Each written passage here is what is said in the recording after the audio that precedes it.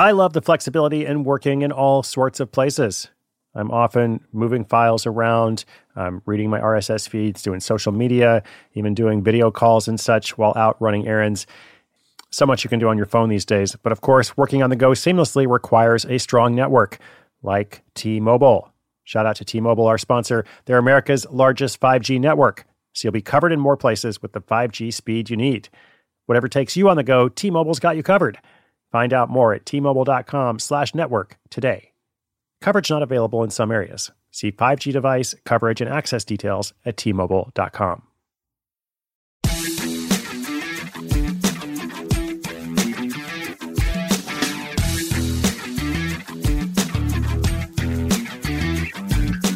If you're selling a digital product, isn't your inventory unlimited? Right? You never run out. You don't run out of digital downloads. It almost sounds like a trick question. How could it not be? Because a file can be downloaded over and over. You downloading the file doesn't affect my ability to download it and so on. If it's a song, for example, like an MP3 or a WAV file or, some other format. Nevertheless, our caller today has a question about digital inventory. And it's a smart one, actually, because they're wondering if there might be a downside to continuing to add more and more digital products to their online store. How much do you keep building out your store versus supporting the products that are selling the best? I like this thinking. Okay, so it's not so much about a technical issue, it's about a branding issue. Let's talk it out. Detailed question coming up in just 30 seconds. I want to give a shout out to our sponsor, DoorDash. Thanks a lot, DoorDash. If you're out there, you want to put the E's in Easter. Let's say there's no need to hop to the store.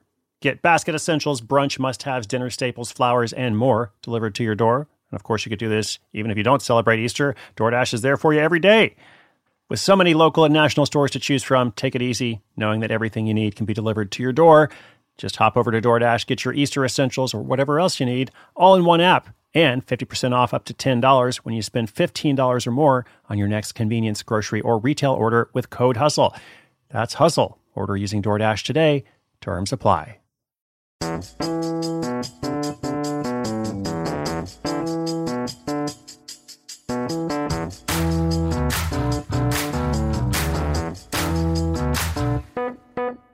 Hi, Side Hustle team. This is Amy from Charleston. Here's my question. I'm thinking of following the model of selling downloadable reports, and I wonder if it's better to just focus on a few bestsellers or go all in and try to build out dozens of them over time. What do you think is better? I realize this might sound silly since digital products are unlimited, but I thought I'd ask just in case. Is there a disadvantage to continuing to add more and more products, especially if some aren't selling? All right, so there are two approaches here, each with pros and cons. So, first of all, yes, the digital inventory really is unlimited. The shopping cart that you're using for whatever platform you're working on, they might limit you to a certain number of items, but it's usually a pretty big limit. So if it seems like you're encountering some constraints or something that feels confining, you might need a different app or platform. You should be able to add hundreds, usually thousands, of different items. So the question isn't about logistics as much as it is about branding, as I said, and really, actually, it's more about conversion. I think that's a better word. What are you trying to sell? Like, what are you selling? If you have 100 different digital items, most likely there's a small minority of those items that sell much more than all the others. It is the 80-20 rule in operation, where like a small minority of inputs generate the majority of outputs. So approach number one here is to say, well, the 80 other items, whatever the number is, they don't sell very much, but, it's digital. It's like I have no costs to keeping those items there. And they do sell some, and the work for them is done. So let's just let it ride, and whenever those sales come in, it's like, great, nice, free money. The approach number two, though, is to say, wow, 5 of these products, let's say 5 out of the 100, they're really high performers.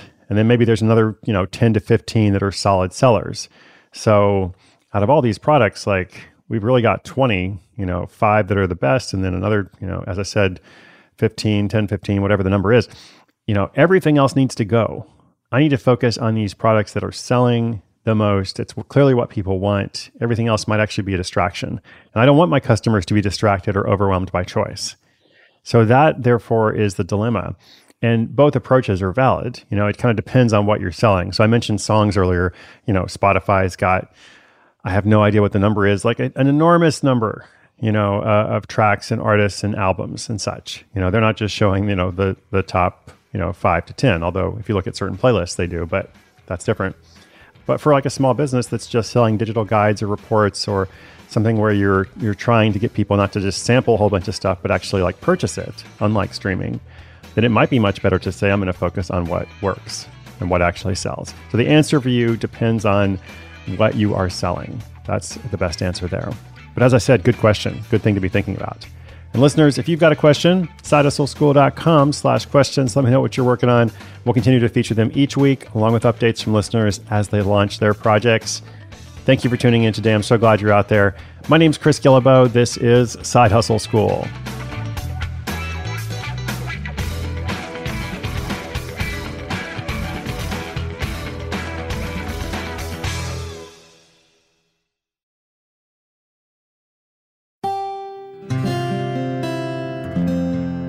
From the Onward Project.